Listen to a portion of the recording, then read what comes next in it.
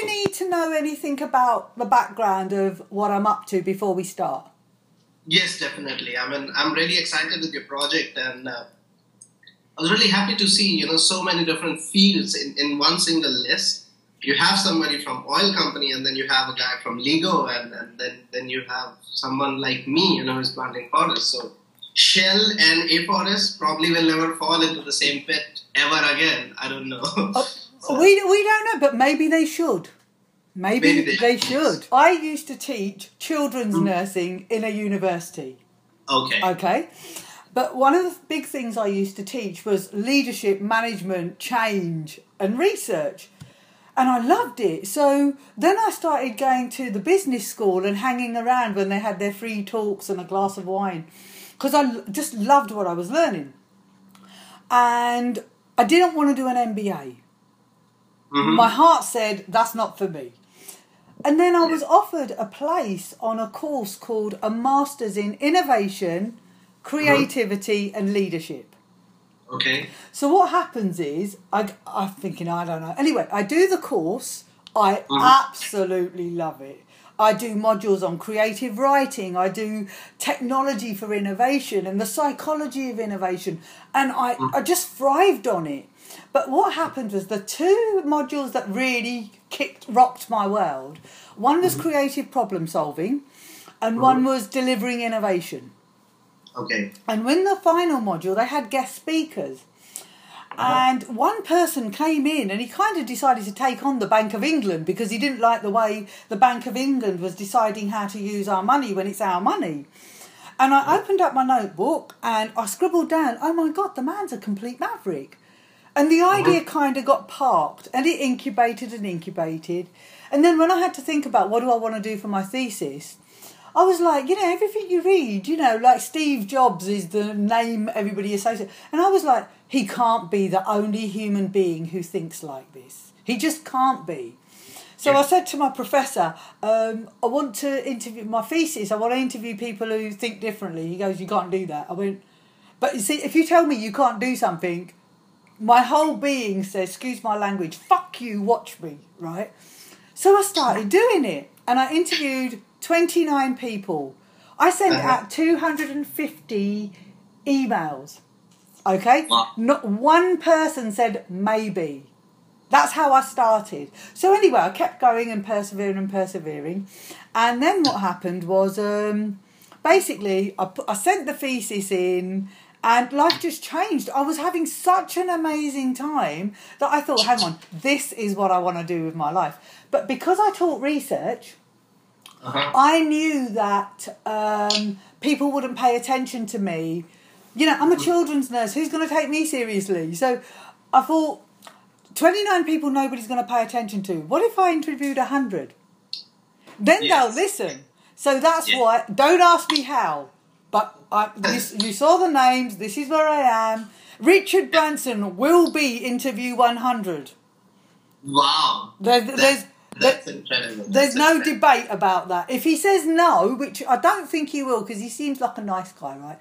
And also, he's already invited 5 of my mavericks to his island, so I don't see why he shouldn't talk to me. But basically, if he says no, I'm only going to do 99. Because that place is reserved for him. That's the benchmark, right? That's the benchmark. And the reason for him is quite simple. So many people tell me that they're influenced by him.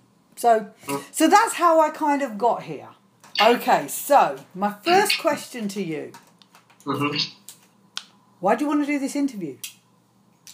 Oh, well, I was so happy looking at the list. And, the natural reaction is I don't want to disappoint anyone who wants to reach me and talk to me. Why do it, first of all? Yeah. And then why I wanted to do so super quick was because it was almost, 93 now? Yeah. Yeah. So you're 93, I think. Yeah, just grab the one which you get. Okay, excellent. Thank you for your honesty. How would you define a maverick?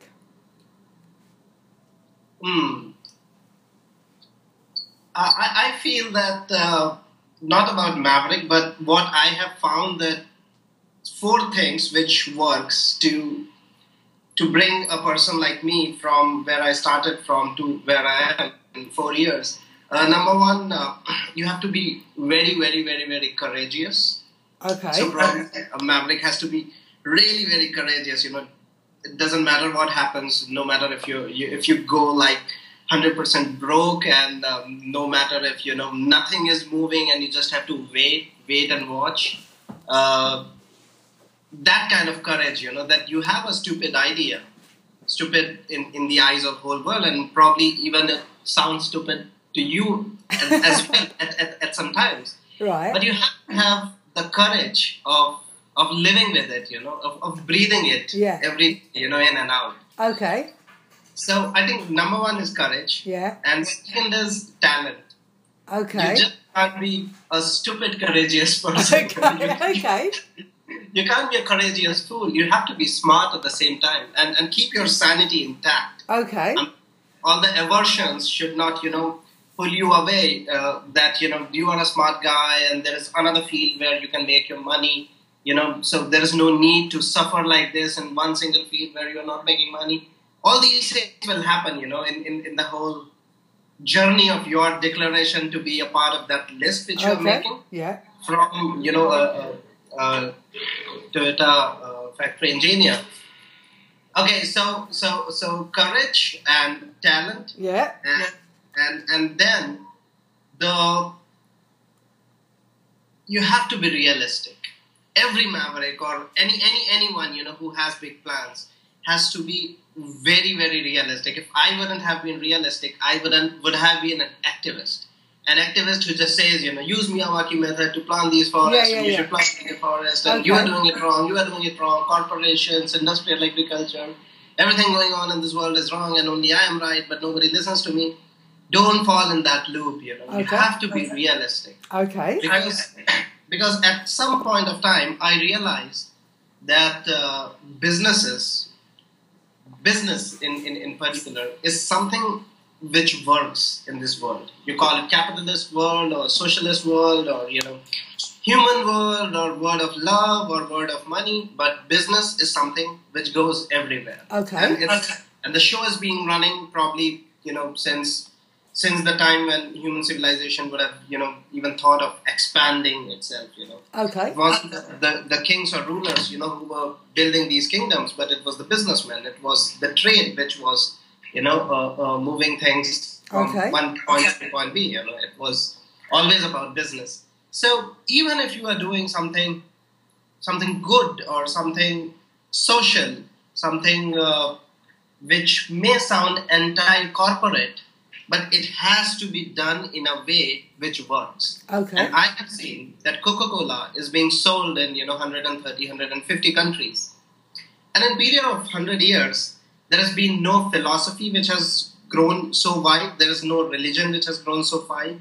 There is no probably a single curriculum of studying, of computer science in India is different from computer science in Canada. Okay. Yeah. Biology in India is different from... There is no other thing which has spread, so wide and so deep.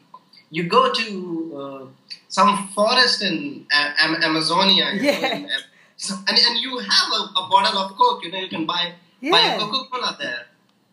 And that's a business. That's how businesses penetrate deep into, the society, culture, geographies, irrespective of everything. If money is being made, everyone in the whole cycle joins the train. Okay, wonderful. That's the reason you have to be realistic, practical. Okay. So if businesses work, jump onto making it a business. Okay. And fourth one is empathy. I think you have to just soothe everything, with this added layer of empathy in everything. So as you said, Richard Branson, he will definitely come on the list. I can quite feel it, why you feel it he will come on the list and why he would feel that he has to be part of it. Because the whole show of the whole glue of empathy, that's something which takes you to places. Okay. You have to be really, really, really grounded, probably to be a maverick. I won't say that. I don't have a evaluation or a comparison whether I am empathetic or not. Yeah. But what I have seen is that humility the genuine human sense of humility. That's something, which just goes everywhere. Whether you are in Canada or India or Brazil, or you are poor or rich, or you work or you are an entrepreneur, it doesn't matter. If you're interested in that, it's all about the field of authentic leadership. Authentic leadership. Yeah. Okay, I'm making a note here. No worries. I remember I taught this in a classroom, and empathy, for 10 years. Uh-huh. And if I can't show empathy to a kid who's just come in and broke his leg, I'm screwed. Okay? Yes. What? I didn't even know, the word empathy like 3 years ago. But when I was being interviewed for my Ashoka fellowship, that time everything was about empathy. And I was like, what the hell is this empathy? You should be able to feel. And I said, okay, that happens. I didn't know that it's called empathy. Right. My next question is, why do you think you're a maverick? I don't think so. I'm a maverick. I mean, come on. No. I'm just a guy who plants trees and live a happy life. Okay. Put it this way. Let me decide if you're a maverick or not. Because if you're not, you won't be getting space number 93 on that logo. And I don't want to fit into an outlet. No. It's not about fitting in. It's about, is this person who I think it is? Or is he just a genuinely good human being with a decent business idea? Yes. So, the London School of Economics actually developed a maverickism scale. Okay. I'm going to give you 7 statements and you just need to say true, false, can't decide. Okay? Okay. People tell me that I'm a maverick, or words to that effect. True. Okay. Okay. I have a knack for getting things right when least expected. Oh yes, I can do that. Okay. Taking photos of barren lands. I have a way of solving problems which is different from other people. Oh yes, in a way, yes. Okay. Every client I work with, they kind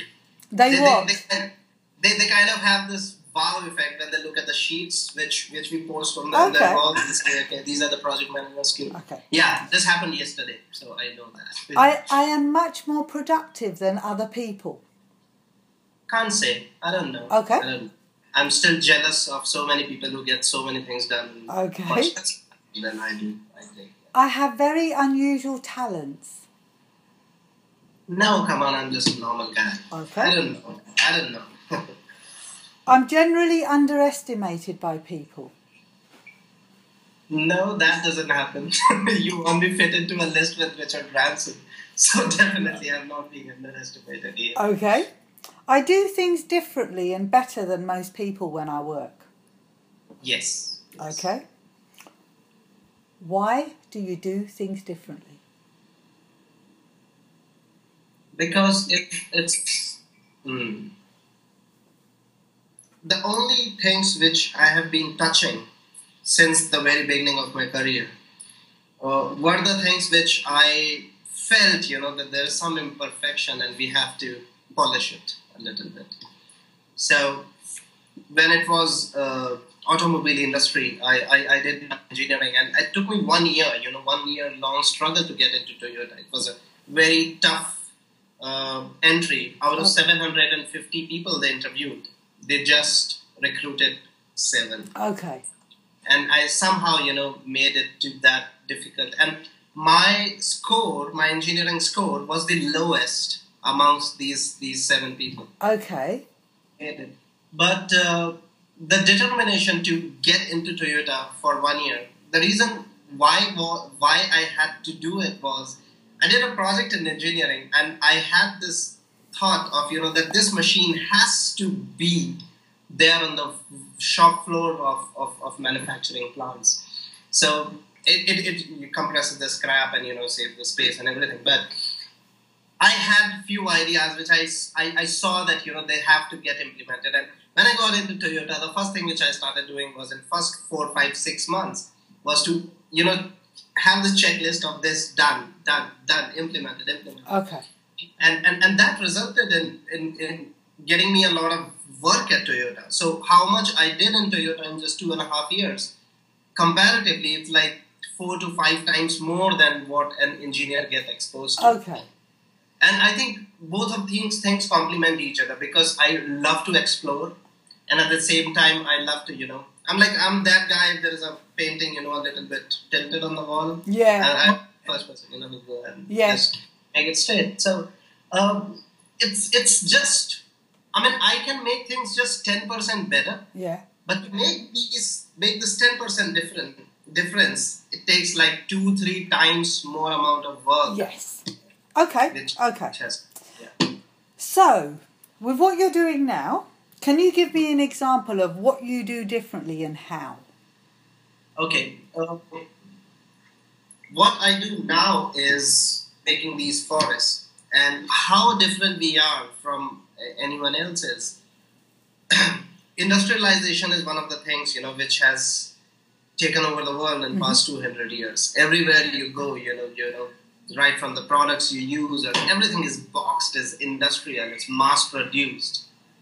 This change has happened so quickly that there should be something, phenomenally great working behind it. And that's the industrial way of doing things. Okay. Now, let's come to nature, or let's come to the way we interact with nature. Our life is dependent on clean air, clean water, fresh air, and healthy food. If these 3 essentials are not there, we're just gonna die. Okay. That comes from nature, not from industry. Okay. But when we look at nature, we look at it as an accessory. It is never essential. It's always like, oh, well, I can live in a big apartment and my food comes from supermarket and my energy comes from these wires. There is coal burning somewhere. But we always forget that everything started from a point where it was a natural ingredient, and we have mined the ore out of mountains, and then we have a car made out of steel. But nature is never looked as an industry, and environmental enhancement is never looked upon in the same way, in the same urge using which we look at industry. Okay. So today, a new country get liberated, and everyone talks about, we have to increase the GDP, we have to bring more industries in, and all the investment should happen in factory and everything. Everyone is all about, how much the industry is going to produce. But what about the nature? If your environmental degradation happens at the same pace at which, your industry levels, your GDP are rising, it will meet at a point where you will have enough of industry but no food to eat. Yeah. Okay. Yeah, you will have enough of industry. Yeah. Makes complete sense. Why not use the same principles of industry, the industry which can produce 1 car in every 30 seconds, the industry which can, which can sell their product in 130 countries, which is just a sugar, water, drink, 130 countries, 1 billion glasses every day. Why not use the same principles of the industry, apply it to ecology, and just enhance nature at the same pace at which you have lost? And you already have the tools, you have the internet, you have the engineers, you have everything to get it done. All you need, is right mindset. And I come with that mindset, which takes the principle from industry, apply it to ecology, and make these super fast growing forests in just 3 years. Well, and to be honest, just the last one, to be honest, it's not my methodology. I've taken Miyawaki from his... I saw the paper. And in industry from Toyota, club them together and it works. And I make money in the process. Welcome to my world, number 93. Okay. Okay, now, I will tell you why I'm saying that at the end, okay? Is what you do equated to the bottom line? So is this all about money or something else for you? Why do you do this? Number one, yes, it's very much about money. Maybe not all about money, but it's very much about money. Okay. I want everyone who makes forest or work in the field of ecology to be looked upon with the same lens through which you look at a person who works at Wall Street. Okay. To a person, who is a doctor, who is an engineer. A tree planter, a tree hugger should not be a hippie. a tree hugger should be the same person who lives a life, a good professional life, by planting trees and fit into the same civic, society where you have doctors, you have engineers, you have lawyers, you have people who work on Wall Street, and you have person who plant trees, makes forest, and just do it as professionally as anyone else is doing their job. You can do it only if you pay industrial standard salaries. A doctor should make enough money to take care of his livelihood and his family and everything. But what about those guys, who are risking their lives for sake of environment, who are climbing these trees, hugging these trees, just to stop the devastation? It is their man hours being consumed in the whole process. And what do we do with them? It has to take a shape, the whole thing has to take a shape where it is as professional as, it sounds like Afforrest, a company which makes forests. We have been taken so very seriously by big corporations, like Samsonite is one of our clients. Just imagine, if I would have been an activist and I would have been running a non-profit organization, the doors of a company as big as Samsonite always have been closed. Yeah. But the moment we are doing exactly the same thing, and we would have done exactly the same job as a non-profit, with the same acumen with which we do as a business. But the doors it opens, and the kind of respect you get out of what you do, and the kind of money you earn, that sets a bar where only very, very, very enormously serious guys who want to deliver, they can sit, and rest of all of people who just claim that they want to enhance the environment and they are tree huggers and they love trees. If you are not delivering, just shut your shop, shut your mouth, go away. If you are as serious as giving your 10 hours a day and really delivering results, come into the business, plant trees, make money, deliver results, keep your client happy, the one who is spending money to make these forests, and be yourself. You have your own achievement of converting a barren piece of land into a forest in just 2-3 years. I mean, nothing can beat that. No amount of money can give you the same feeling which you get by converting a barren piece of land into a forest. No Wall Street bonus can match that. Okay, thank you so much. I love the fact that you're so honest about your why, which is what's making this piece of work so powerful for me. People who make money in field of environment or ecology, I don't know why they come with this guilt of, oh yeah, well, it shouldn't be like that. You have to be straightforward. Yeah. And that's where you earn your respect, right? By being straightforward. Yeah. Is any part of being a maverick to do with autonomy over your life? I don't know. I've not lived long enough to have a conclusive answer.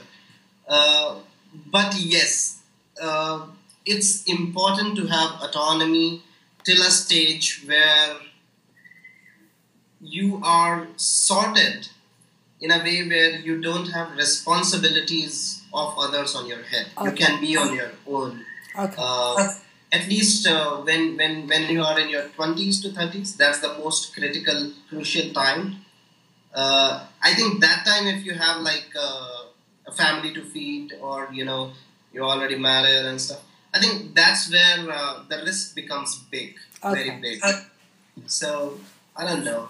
It helped in my case. My parents are very supportive of what I have been doing always. Whether it was working in Toyota or starting the company, they were a little reluctant, but at the same time very supportive. Okay. So I had absolute autonomy of making my decisions of how to. But just imagine if I would have got a dependent family on me, then Afforrest would have been my part-time, my second job. Okay. So yeah, autonomy helps. You said in the beginning when I asked you to define a maverick, about talents. My next question is, Does doing things differently require certain skills, talents, mindsets? And if so, what are they? I think the kind of talent we are talking about here is, if a musician cooks a dish, he comes with a background which is music, and when he's cooking, when he's cooking in the kitchen, it's the musician, who's doing the cooking, right? And you don't know where this application of the knowledge and wisdom happens, but it happens. Okay. And that's where magic happens. So it cannot be a classroom training, or it cannot be a skill training in the same field which can make the difference. But you learn something else and you apply it to something else, and that's where this fusion is what the magic is. So I think that kind of talent, when you are, and that's why courage. When you are courageous enough to go to a new field with a totally different kind of talent and still make things happen. Yes, and it's really interesting because a lot of the Mavericks have done just that. Leonardo da Vinci, probably one of the biggest Mavericks in the world, did exactly that. He's these people, they're like what I call polymaths. They have lots of different knowledge from different areas, but they take it from an area and stick it into an area where most people would think it doesn't belong. And you know why that happens? Because they don't know anything else. They are so much into their field, the previous field, that when they get into a new field, they just don't know anything else. So all they know is apply, whatever they know. Okay. What are the challenges to being a maverick? You get pissed off when nobody understands you. That's the biggest challenge. Okay. And to keep, so that's where the empathy comes in. You have to be a people person, though you know that nobody is getting what you mean, and you can't shout on them, you can't scream, you just have to get things done your way. So you have to listen to them so many times over, and then repeat what you have to explain till the point they understand. It may take a day, it may take an year, but you have to stick with it. Okay. And that's the biggest challenge, to get your idea through, because you alone can't solve the whole thing. Excellent. You need a team, and the team has to be convinced. That convincing will take a lot of time. Okay. What's been the lowest point of your journey as a maverick? When I didn't get any. So 2000. If you see my business graph of past 4 years. Okay. There are I'll send you that graph. I think it will be interesting. Okay. You will see the bars throughout every month where we have done this business. So 2012, I started my company in 2011. 2012 is a big void, a big blank. Okay. No business at all. And you reach a point where you start thinking, you start giving it a thought that maybe everyone else is right and you are bloody wrong. Okay. So that's the lowest point, where you have just a small 0.00001% of doubt on your decision, on your philosophy. Even like one small 1 in a million part of doubt is the lowest point, because there is no stop from there. That 1 in a million chance will increase to once in 10 later on. Every time you make a new decision, you will have a doubt. You will start consulting, and when you start consulting, taking advice, everything just fair enough. Yeah. What aspects of your personality or character influence your maverick approach? I think, I don't know. I mean, this is a question which probably others will answer well, people who are close to me, but I think one of the things which I have seen always works is, and it's a character thing. Mm-hmm. If you are a person of good character and honest, it will honesty, it just solves everything. It goes everywhere. Like one of the examples I'll give you, I'm coming back from a project site, and this project, the person who has given us this project was trying to get in touch with us for past 6 months. Okay. And somehow, I don't know how, but somehow that link never happened. He would have emailed on the company's normal address, and somehow, he couldn't reach me, and he got pissed off. And anyways, at last, when I happened to meet this person, he came to our office, and we had this discussion for like 2.5 hours. And his whole idea about our company totally changed. He used to think, that probably we are a company who are like super busy in making something else and whatever. I mean, he thought that we are not taking care of our clients as much, or the people who are coming to us as much as we were supposed to be, but we had our own constraints. He understood it so well just because I was damn honest with him. There was a point when our company had just 2 people, and we couldn't handle all the queries we are getting, and most of these queries were just inquiries, no business at all. So when it took us 6 months to reach a level where we could answer every email and everything, but that honesty, it changed the impression, and it has grounded the relationship between this client and us, that this company is honest.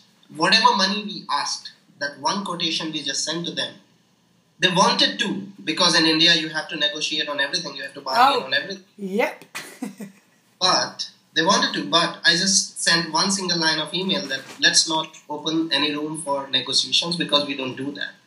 And he understood it so well. Yeah. Just because he knew that these guys are honest. If he's saying so, probably this is the only company in the country, but this is the company which gives you honest rate and don't negotiate on that later. What a lovely story. But it just really well illustrates about just being straight with who you are, what you stand for, and what you need to be paid to do this. Yes. And you can be straightforward if you are very well talented and you know what you know, or what you do. Yeah. Otherwise, no point of being straightforward. You will sound rude, very rude. You only need to bullshit if you've got something to hide. Yes. Are you born, or are you bred a maverick? Okay, I don't know. Maybe I think it has a lot to do with the family. And now that you have asked me, I come from a family where my grandfather's generation was like super rich. They used to work at King's and everything. He was a doctor of King, personal doctor of King, and like a rich family. Then my grandfather passed away when my father was just 8 months old, and everything, they lost their fortune and everything, and they were like on streets when my father was 4 years old, and my grandmother had 7 children. She went into a house which belonged to her. That was the only piece of property they had. Okay. And they had to live a very, very, very, very struggling life. I mean, my father started working when he was like 6 years old. And he used to work on a bookshop, and while he was studying, so he used to study, being there in the bookshop, just studying there. And he did he led, a very nice life with a nice career and making a big house, which probably he would have never dreamt, because coming from such poor background. I think it's a kind of sine curve, If it's there in your genes, somewhere you are going to pick it up. Okay. I think yes. So probably a maverick can be born as well, because I never faced such harsh circumstances which my father had. It was kind of a compulsion. They had to work so hard. But what about me? I was living in a house where everything was being taken care of, and my college tuition fee was, done paid by my father, and And when I started making money from my jobs, I had to never pay them and everything. Everything was fine. Yeah. But I don't know, this bug of just getting things hard way pulled me out of my good high-paying job at Toyota and made me to start this company. Okay. I think you've answered the next question, because my next question was, do you think your childhood in any way impacted on your being a maverick? And the fact that you know your father's story has an impact in some way. But you know what? I'm talking about my father's story now. As a child, it didn't matter to me at all. Yeah. And one more thing, what I have seen is different between childhoods of other friends and mine was I never watched TV.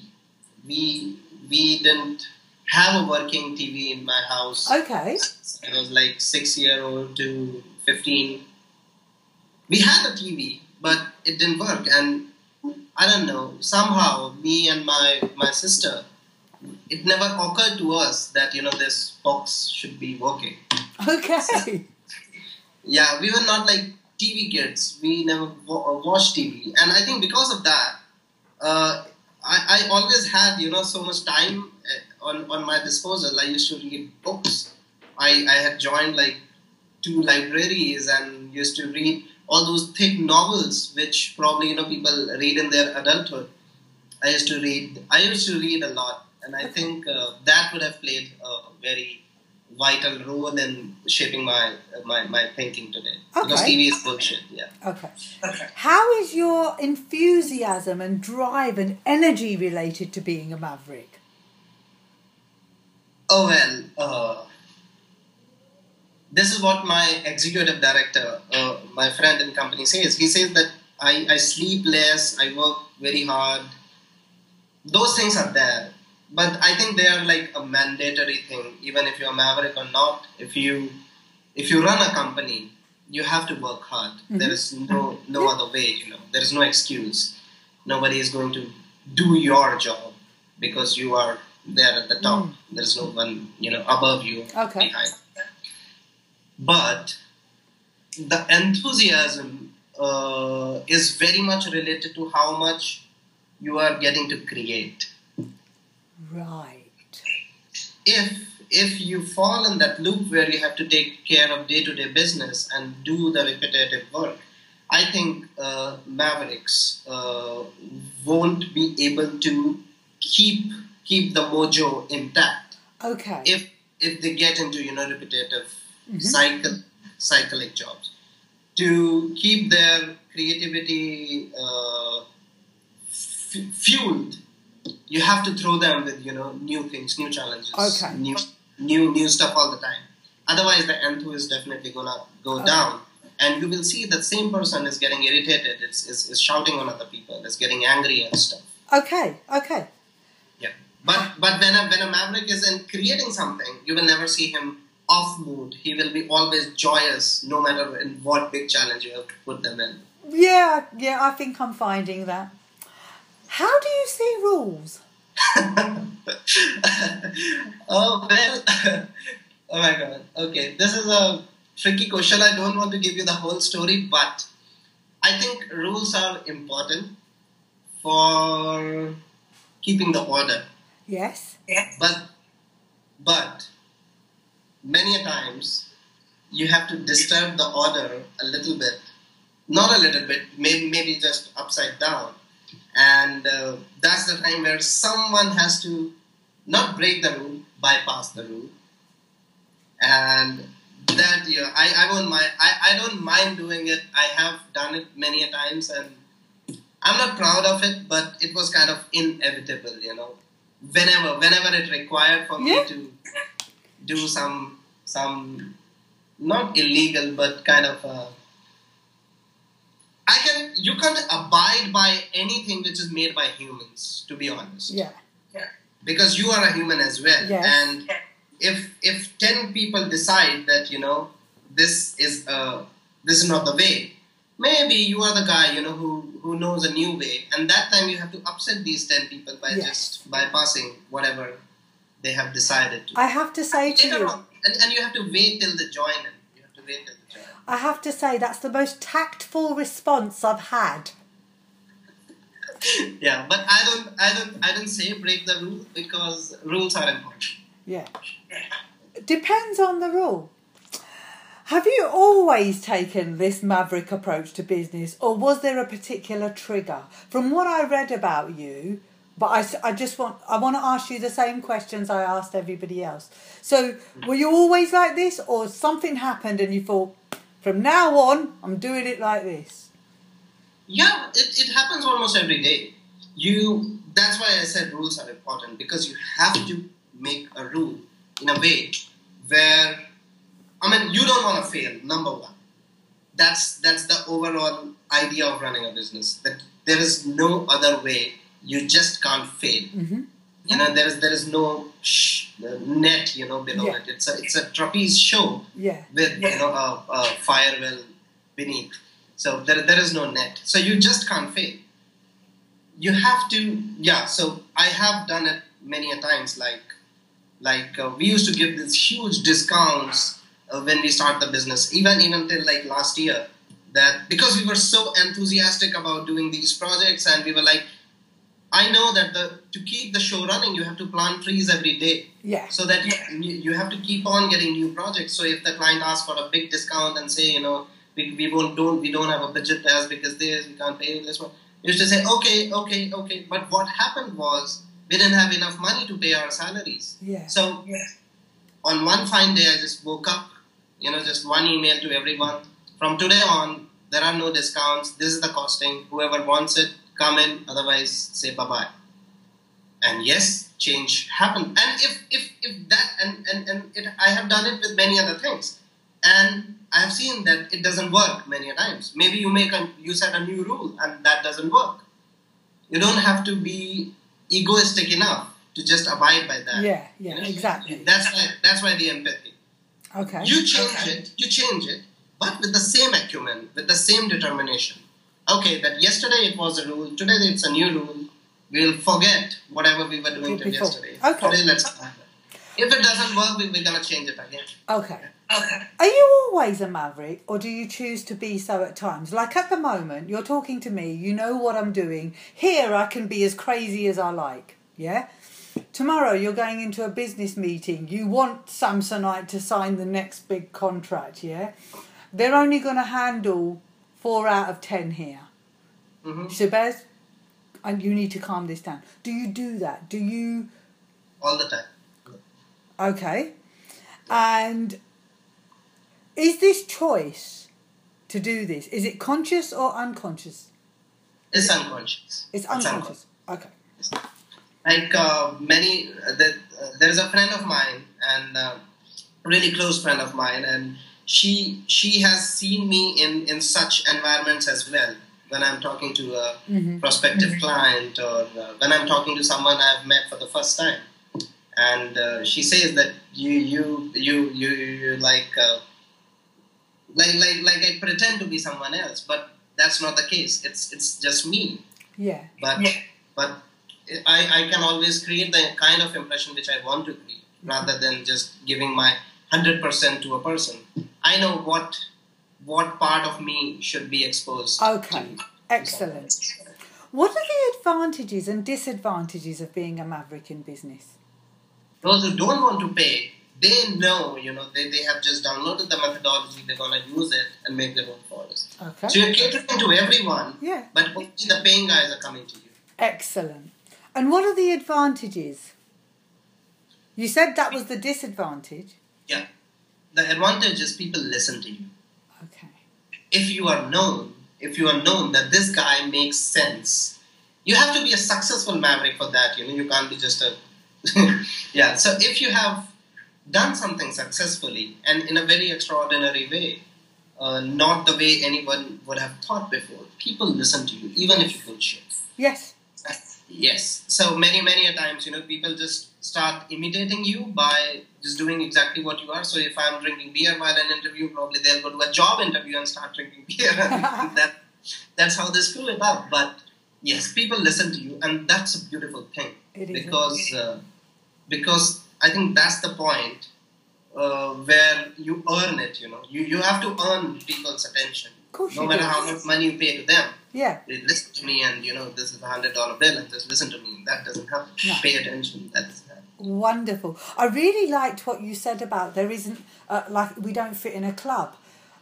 What I'm trying to create it's a good time to tell you is I know that Mavericks are lone wolves. They're always they step in and out when they want to. Does that make sense? What I'm doing is creating a movement so that if they want to learn from other people like them, there's this space where they can do it. But it's not about having a badge and you have to belong to this. It's not like that. It's about my vision for what I'm doing is that I firmly believe in here's to the crazy ones. I just took it to a different level. What I did was I took that idea and said, we're talking about these crazy ones like they're in the past tense. What about all the people who are crazy now? Yeah. And what I'm doing is I'm finding a vehicle, and because I happen to be a coach, I'm also coaching them because I understand them. So they're the different things I'm offering. And the big challenge is trying to get the rest of the world. I'm on the first year like you. I'm on that white piece. I have no intention of staying there. I do, and I work like just on a tangent. I work like I'm a successful millionaire entrepreneur. I wake up at 5:30, I start working. I've been for a run, I've had my shower, I work all day. I never switch off, right? I act because the thing is, you're an Indian guy. You watch The Three Idiots. Have you seen The Three Idiots? The Bollywood movie. Yes, my favourite quote is on the middle of my wall at the back, yeah? Don't chase after success. Yes. Chase after being worthy, then success will chase after you. So all I do is I just chase after being worthy. And that's why I've come this far. It's as simple as that. Yeah, I can feel that energy. But sometimes they just make sense to themselves. It's the power of making the rest of the world see sense in what they're doing. But which is okay because my mom wanted me to stick to the company. Yeah. She knew I won't get married in an Indian arranged marriage system if I don't have a job. Yeah. I mean, running a company or not, or being unemployed. There is not even a thin line in between. It's the same thing. You're talking to an Indian girl. I understand this completely. Completely. Yeah. Anyway, let's get back. This is so fantastic. Right. Great. Has age and experience altered your Maverick approach? And if so, how have you grown? I think 24 is that age that you build that whatever you are going to be for the rest of your life is decided when you are 24. After 24, you don't change much. And I'm 29 now. I'll be 30 in November this year. So I think for past 5 years, I have that utter clarity in my mind that what is wrong. There is no right or wrong in the world, right? It's just what you do and what you feel right. Or it's all about perspective. So those perspectives get set by age 24. This is just probably it's bullshit, but this is what I have observed. So I think yes, age plays a role, and experience definitely, especially the bad experiences rather than good ones. Okay. So until you have reached a stage where there is absolutely no money in your pocket, not even money for food, and you are traveling in a bus, from one point to the other, and you don't have money to buy the ticket, and you have to solve it somehow. Yeah. That's the experience which is going to bring the real character out of you, bring the real man out of you. Yeah. And once you get through those stuff, which is very incidental, you can't put yourself into an experience like this. There is no school which can take you to a field trip where you have no money in the pocket and you have to survive in the world. Yeah.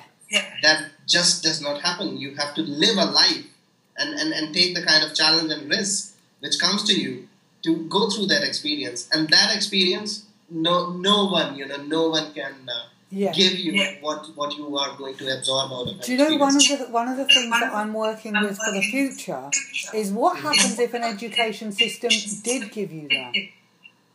You never know, 25 years later when the student is going to be in the world outside, you don't know what the kind of challenges which are, like, just to give an example. When I studied in school, I didn't know how to handle internet. But now everything is on the internet. Yeah, you learn. 10 years, you have to learn constantly.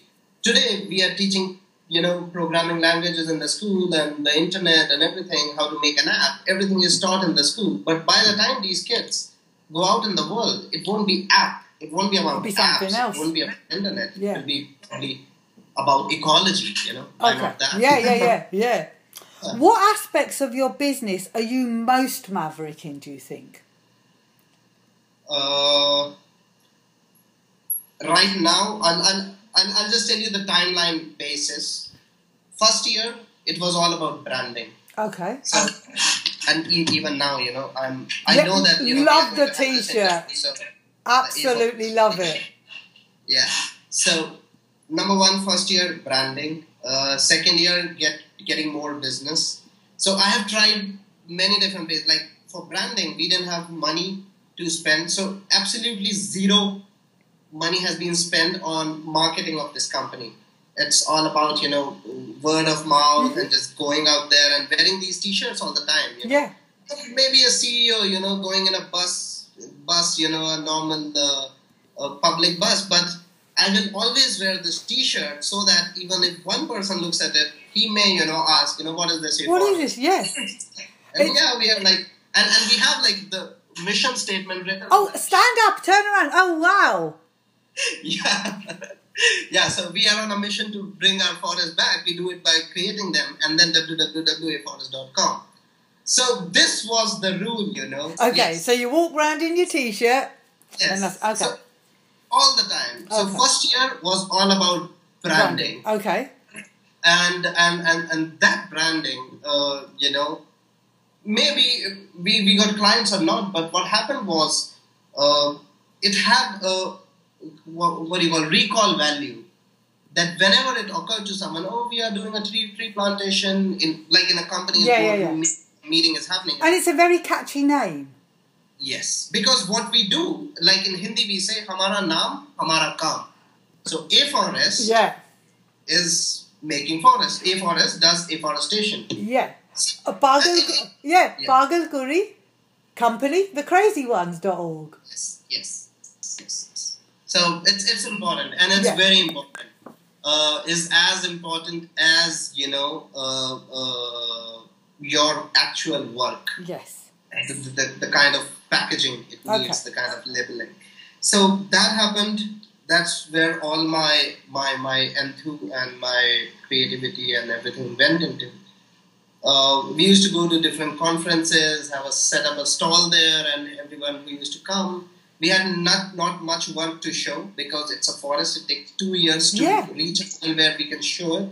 So I used to show them the Miyawaki forest pictures from Japan and whatever the forest we made in Toyota. Somehow, improvising on the market content. And later on, 6 months later when we got our first project, second project, third project, just putting pictures of those ones. Ultimately, second year onwards, most of the attention was getting more business, but I failed in that. I totally failed in that because I didn't know how to run a business. You have to have that experience. I had always worked in industry and a very standardized industry where you don't even negotiate on prices. It's like if you have all the quality checkpoints, you pay the price what the person is asking. That was Toyota. So I kind of failed in my business in the second year, and then by all the hard ways, I finally learned it. Now, today, my focus is on team building, getting a right team for the job, and quality. Yeah. Every project we touch, we should be 100% confidence from day one that we are going to deliver a beautiful before and after picture in a period of 7 to 8 months. Okay. If that is not happening, I'm just not walking into the project. Now, I'll tell you how we do differently the quality. We in Toyota production system, there is something called key performance indicator. So we have 3 different KPIs: the growth rate of trees, the survival rate of trees, and how much girth they are getting. And every 300 trees we plant, 10 trees are measured every month for these KPIs.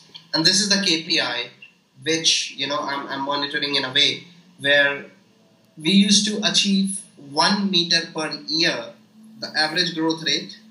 Today, in 4th year of running this company, it's 2.4 meters per year. So in 3 years, we have increased it by 250%. Okay, excellent. How do you balance being a maverick with home life? Home life is kind of screwed up in a way where my parents are not much happy with the kind of timeline of family building. I'm not abiding by that. Ideally, I should have got married by now, and my mother would have been much more happier than what she is right now. So yeah, you can't have it all, right? Somewhere the sacrifice has to be. I think it's worth a sacrifice. Your achievement probably it's worth a sacrifice. I mean, come on. Yeah, for sure. Is any part of being a maverick related to the legacy you want to leave behind? I think no, it doesn't matter. Fair enough. And it doesn't matter because it's your work that counts, not your name. And legacy is all about who did it. Yeah. But it hardly matters who did it. Yeah. You don't even know probably the house in which you are living. Yeah, long as we got independence, it didn't matter if it was Gandhi. Oh yeah. That will eventually happen. I mean, but who cares, man? Yeah, exactly. Gandhi probably never cared. He used to be a person who walks naked on the street. Exactly. A lot of it is not about ego. It's just about. Often I find it's just about doing the right thing. Oh yeah. Somebody had to do it. I've got the skills and gifts to do it, so I should do it. Yes, and do it for yourself. And do it for yourself. I always say to people, if I could do this and nobody even know who I was, I would prefer that. Yes. And that's the fun. Because now all the excitement about that you being the only person who know about it is to you. No, to me. When you see somebody admiring your work and you are standing next to the person, and they say, wow, what a beautiful forest, and you are just listening there, Yeah. Then you don't even have to say that I made it. I do exactly the same. When people say to me, oh my God, how did you achieve getting all these people? I always say, even when I said to you in your email, it's genuine. I'm just the messenger. It just so happens to be that I happen to be a fairly powerful messenger. That's all. Oh, yeah. Okay. How much... Something happen, it happens. Exactly. Mavericks tend to be risk takers. Mm-hmm. What's the biggest risk you've taken in business to date? Spending all my money till a point where I knew that, there was a time where I knew that there is no project in pipeline for probably next 6 months. Yeah. And we have to make a decision today that whatever the small chunk of money is left, should we spend that money in going to a new conference and set up a stall there and show our work, because there is 1% chance that we may get a new business. Okay. We did that and we didn't get any business. So even that money was gone. Okay. And then there was this blank void of no money coming in. We don't have any investors. We have already exhausted all our resources. We can borrow some money. Yeah. That's the risk. And we failed there. And I think coming out of that whole cycle was the biggest experience. Okay. I don't want to live it again, but I'm glad that I did that. Excellent. Now, what happens, Shubhendu, is that some people I interview, they've got business after business after business, okay? You said earlier on something really powerful, which was about, we only look at mavericks who are successful. It's hard enough for me to find successful mavericks to learn about success and failure from. How was I going to find unsuccessful mavericks? So one way I did it was I asked the next few questions, yeah? So my first question is, how many ventures have you taken in the past 5 years? Is it just the Afforrest? Okay. What would you consider are the characteristics of a successful venture? Success according to Shubhendu Sharma. Okay. I'll tell you from the angle of business. Today, successful ventures are considered to be ventures which are funded. And I think that's a very wrong notion. Successful venture means you don't have any liability, number one. You don't have to pay any bank or an investor back the money. You are making profits today. What you sell, the services, the products or anything, gives you back more money than you spend on it. I think that's successful. Whether it is a small shop or a big company as big as Facebook. Of these ventures, that the one you're doing, okay, so you've got the one. Is it successful according to the definition you just gave me? Excellent. 100%. What leads to successful execution of a venture? You know, there's a lot written about innovation, right? The biggest challenge, I've got this fantastic idea. It's amazing. All these people have yet said they'll interview me. It means fuck all in this world unless I can execute it. So, like, if you look at, I have this little post-it note. Everything I do, how am I perfectly going to execute this? So, my question to you is, what leads to successful execution of a venture, business, project? Team. Excellent. What do you do that makes the venture successful? What did Shubhendu bring to the table? I think I bring optimism. That's the key. That's the sugar. Okay. The whole team doesn't know. They know their job. So my accountant knows that she's all about money. Yeah. She's all about the finance, raising invoices. My execution guy, my site supervisor, he knows that, he's all about mixing biomass in the soil and planting trees and, just following the procedure. My executive director knows that his job is to, talk to the clients, get business and everything. But who shows them the vision of at least next 2 years and scale their dreams. I mean, they have their dreams, and that's the reason why they are working for a company like Afforrest. Yeah. Ultimately, and it has to be a very big picture. Yeah. A picture which is as big as that whole earth is your canvas. It's blank. Yeah. Just start making these forests, and when you look from Google Earth, this barren piece of land will get converted into a forest if all of us do our job right. Excellent. I think they probably are not dreaming that big right now, and that's my job, to bring in that kind of optimism that this is possible. Yes, absolutely. And if you spoke to any of my mavericks, not one of them, after I'd interviewed them, would say that I'm not going to get Richard Branson. Because it's not an option. It's not an option. That's not an option. Yeah. Right. When a venture is unsuccessful, what do you think are the main reasons for failure? The sanity of top guy. Okay. As a maverick, what are you afraid of?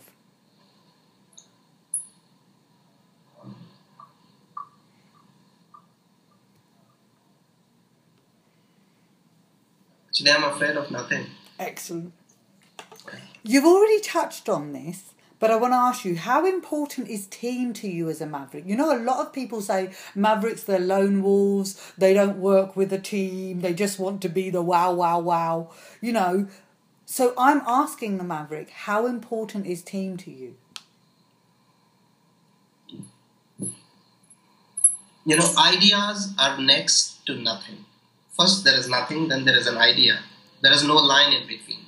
You can say there is bloody nothing or there is not even an idea. Ideas are always next to nothing. If your idea is small, you can do it alone. I have no doubt. 4chan was built by just one single person. He didn't have a team. Yeah, he is a maverick, by the way. Okay. Christopher Poole. I have met him once, but yeah. Anyways, now he don't run 4chan anymore. He's just given it away. But anyways, coming back to it. So ideas are next to nothing. If your idea is small, you can just be on your laptop and build whatever. As a maverick, probably yes. But if you are someone who dreams big, you need a team as much as you need yourself. Okay. So if you have decided that you are going to put your 1 year into this particular project, you need a team which puts in at least 10 years into the same project. Okay. Only then magic is going to happen. Okay. Does being a maverick affect your approach to leadership? I'm trying to understand, do people who are mavericks, do they lead in a different way? Yes, they do. So what do you do? So explain. You know what? Leadership, entrepreneurship, being the CEO, all these things, let's keep aside. Ultimately, as a person, my goal is to bring back the lost forest on earth. Okay. That's what my company does. What an amazing goal to have. For starters, carry on. Yeah, so you have to have at least this one line which drives you, So it helps you in taking decisions, that what's your goal? Are you moving one step towards your goal? So that's why you have to have a goal like this. But anyways, coming back to the point, the leadership point, if you have a goal like this and you have a team which is working with you to move towards that goal, if every day you are moving one step towards the goal, regardless of whether you are making money or not, whether you are a good leader or not, whether you dress well or not, whether you speak well or not, whether you inspire people or not, if you are moving one step towards the goal, it's all right. Okay. So when it comes to leadership, I don't want to be people should get impressed by me, or people should believe in me, or people should agree with me. What is much more important is, I may bullshit in the boardroom, but if the conclusion of this meeting is me by swallowing up my ego and listening to the solution which is absolutely against what my thoughts were, still if it is taking me one more step towards the goal, let me digest. Okay. If I wouldn't have been, if I would have been just a MBA leader, who has to get his point proven regardless of what's the big agenda is, I would have fights, altercations, making people. And anyways, another example, we are running a small company. We have a 6 people team. Okay. Now, one of my employee today, she told me that tomorrow she has to go for her son's admission in the school, and because the money was not arranged on time, tomorrow is the last day, and she can't come to office. She has to do it. So the first thing which came into my mind was, why didn't you ask me? Why didn't you took the money from the company account? You paid back the company later. I mean, it's not like that it is occurring to me or I'm trying to help her or not. But it is so very obvious. Okay. All of us are running this company. We are not. My position in the company is as equal to as much as my accountant. We are in the same team. And this is pooled in money. We have earned it together. So when we need it, we should be the first person. I have equal, and she has equal right on that money as much as I have. Wonderful. Because we have earned it together, right? It doesn't matter that we are just taking our salaries, but the money in the account, it's a collaborative pool. It's not like it belongs to someone else. So I think, again, as I said, courage and blah, blah, blah, and the empathy, it has to blend in together. And that's the kind of leadership which only a combination of all these things can deliver. Okay. How and where did you get your permission to be a maverick? I mean, every no you get, every time somebody says that, this is not going to work, every time you share something and people laugh on your face, this has happened, by the way. Oh, all the time. Yes. All the time. Every laugh is a stamp of approval. Go ahead, do it. Go ahead, Love it. Love it. Okay. How are creativity and innovation related to being a maverick? I think creativity a lot. But more than innovation, I would put in consistency in between the creativity and innovation. You have to be consistent. You have to keep delivering. I have enormously creative friends, but they are lazy. They don't want to work.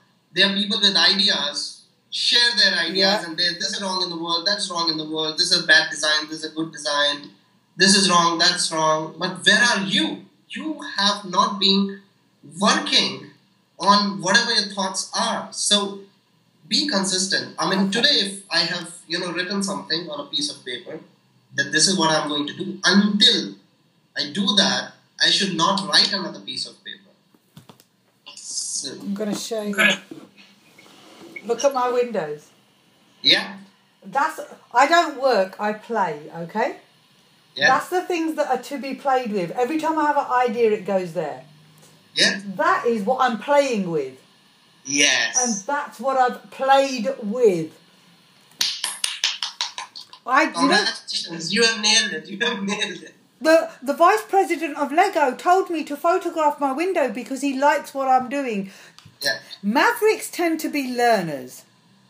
What are you a student of? Arts. Excellent. Excellent. Do you draw on other Mavericks in any way? All the time. Okay. What do you think I was doing with Miyawaki method of afforestation? Miyawaki is the boss. Yeah. I'm just his admirer. Okay. Yeah. Is there anyone who's a maverick that inspires you? There's this guy called Martian. He runs an organization called Open Source Ecology. Mm-hmm. And he's a TED fellow as well, given a TED talk. Probably you should Google his name and find Open Source Ecology and Martian stuff. I'm doing a project with him this September in Kansas.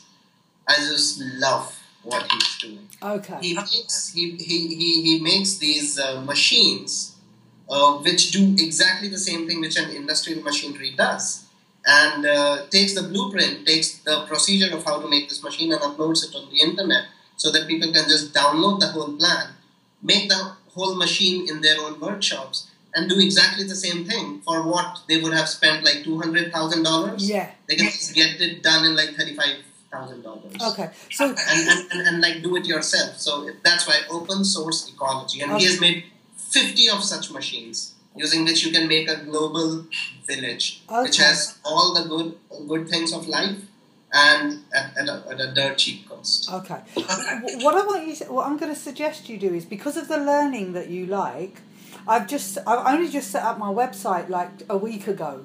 Yeah. Mm-hmm. So on the website and on the Facebook page, because I'm a researcher, I'm constantly absorbing innovation. So if you look on Facebook, I'm constantly whacking information where you're... What's your page? I haven't seen it. The Facebook page is thecrazyones.org. Okay. Yeah? And on there, every morning, I get up and like this morning, I'm finding about how somebody created a drone that is based on origami and it fits into your pocket. So I'm constantly putting information up. Remember, my passion is... If you look on the website, what I want to do is I'm a guest innovator. I want to go into companies because those connections like you made with Toyota and forestry. My brain does that for everything. Yes.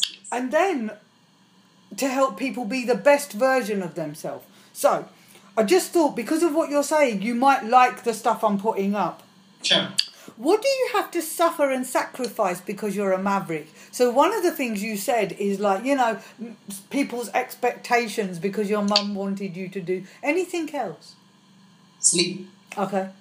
Relax, sleep. Yeah. What motivates you as a maverick? What makes you jump out of bed and say, today, Subej, you're going to go into Afforrest, you're going to do this? Well, every new leaf which I see on the plants we have planted, that keeps me moving to do what I do. You forget the business, the whole fame and the TED stuff, and that's okay. But yeah, what is more important is whether my plants are growing or not. Okay. Excellent. Is any part of being a maverick related to finding out who you are and what you're capable of? Capability is something which has to be explored. So Okay. I don't have a certain answer. I mean, it's called, the fully matured man. Only a fully matured man can answer about his capability because... Okay. And a fully matured man is what, like 5 seconds before he dies?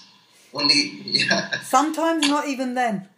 Yeah. It's not an age. No, I think the question I'm trying to ask is like, you're a maverick, okay? Uh-huh.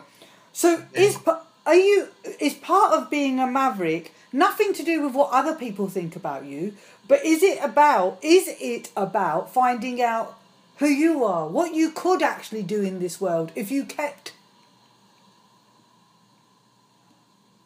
Oh, well,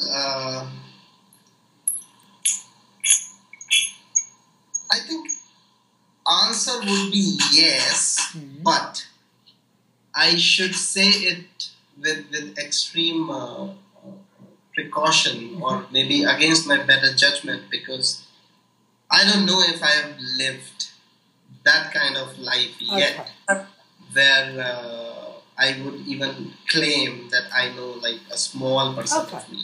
Okay. Do you like being a maverick? Yeah, but it's tough. Yeah. But it's tough. We know that it's tough. Yeah. If it was easy, people like us wouldn't be interested. Do you think is being a maverick important or a responsibility in any way? Being a maverick, being important or being responsible in any... I mean, yeah, in such the kind of times which the world is facing and the kind of challenges which you have, you can't do it with the kind of qualifications of status quo. You have to have mavericks for solving global warming. You have to have mavericks for taking man to outer space.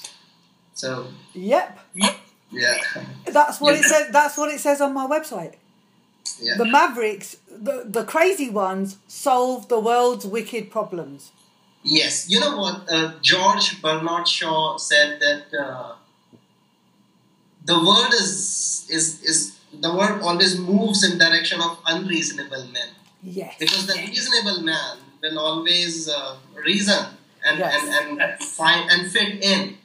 But only those who don't fit in, the unreasonable ones, they are going to decide the new rules of the world. Exactly. And the rest of them has to just upgrade themselves to the new rules. Do you know, when I lived in London, I lived down the road to the village where Sir George Bernard Shaw lived.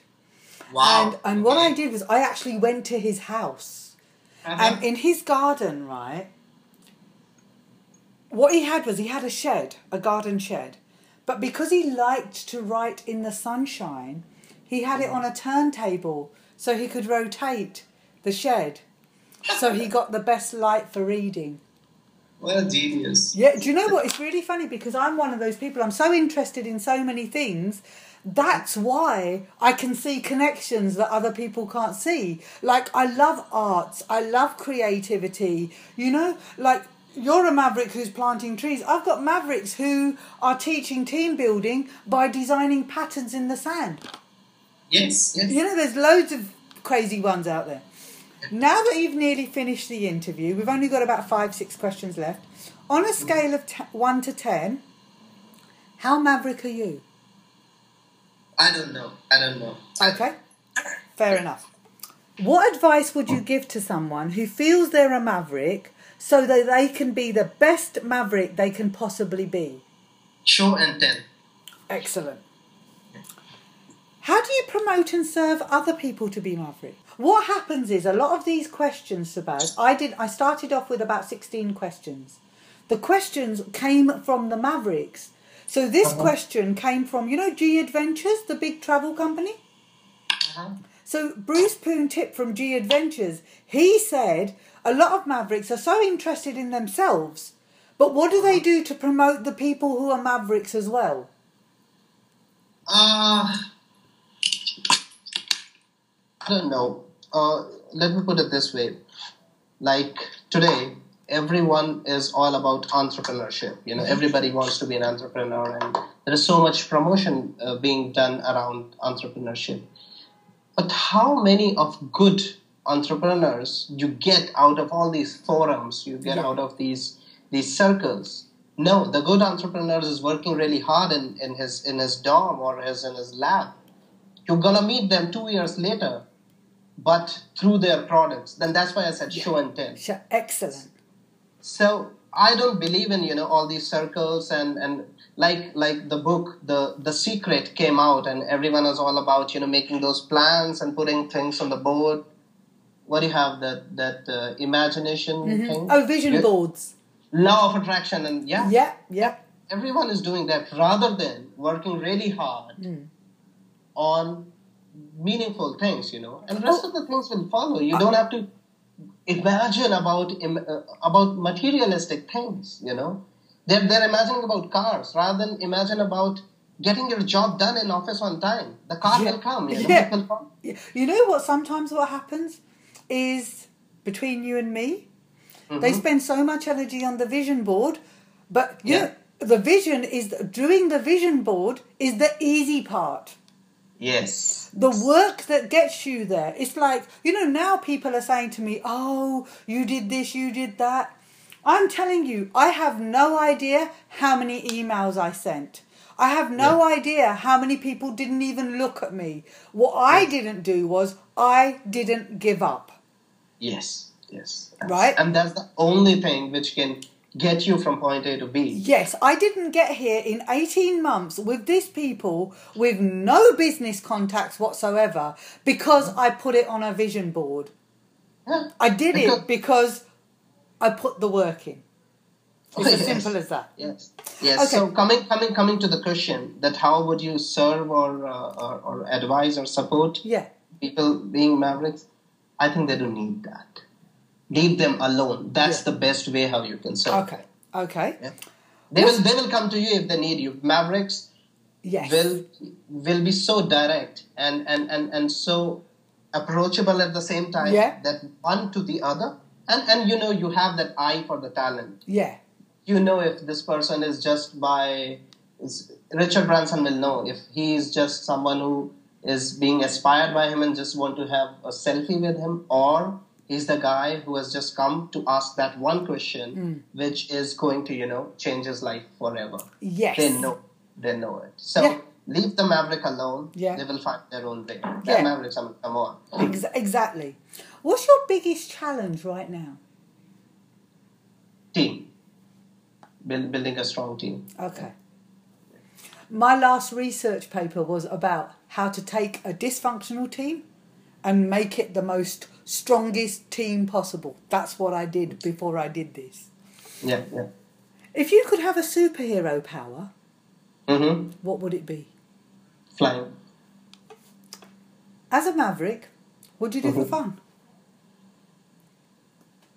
What I do for fun? I do all the normal people stuff. Come on. Okay. Yeah, just going out with... I have very close friends since my childhood. Okay.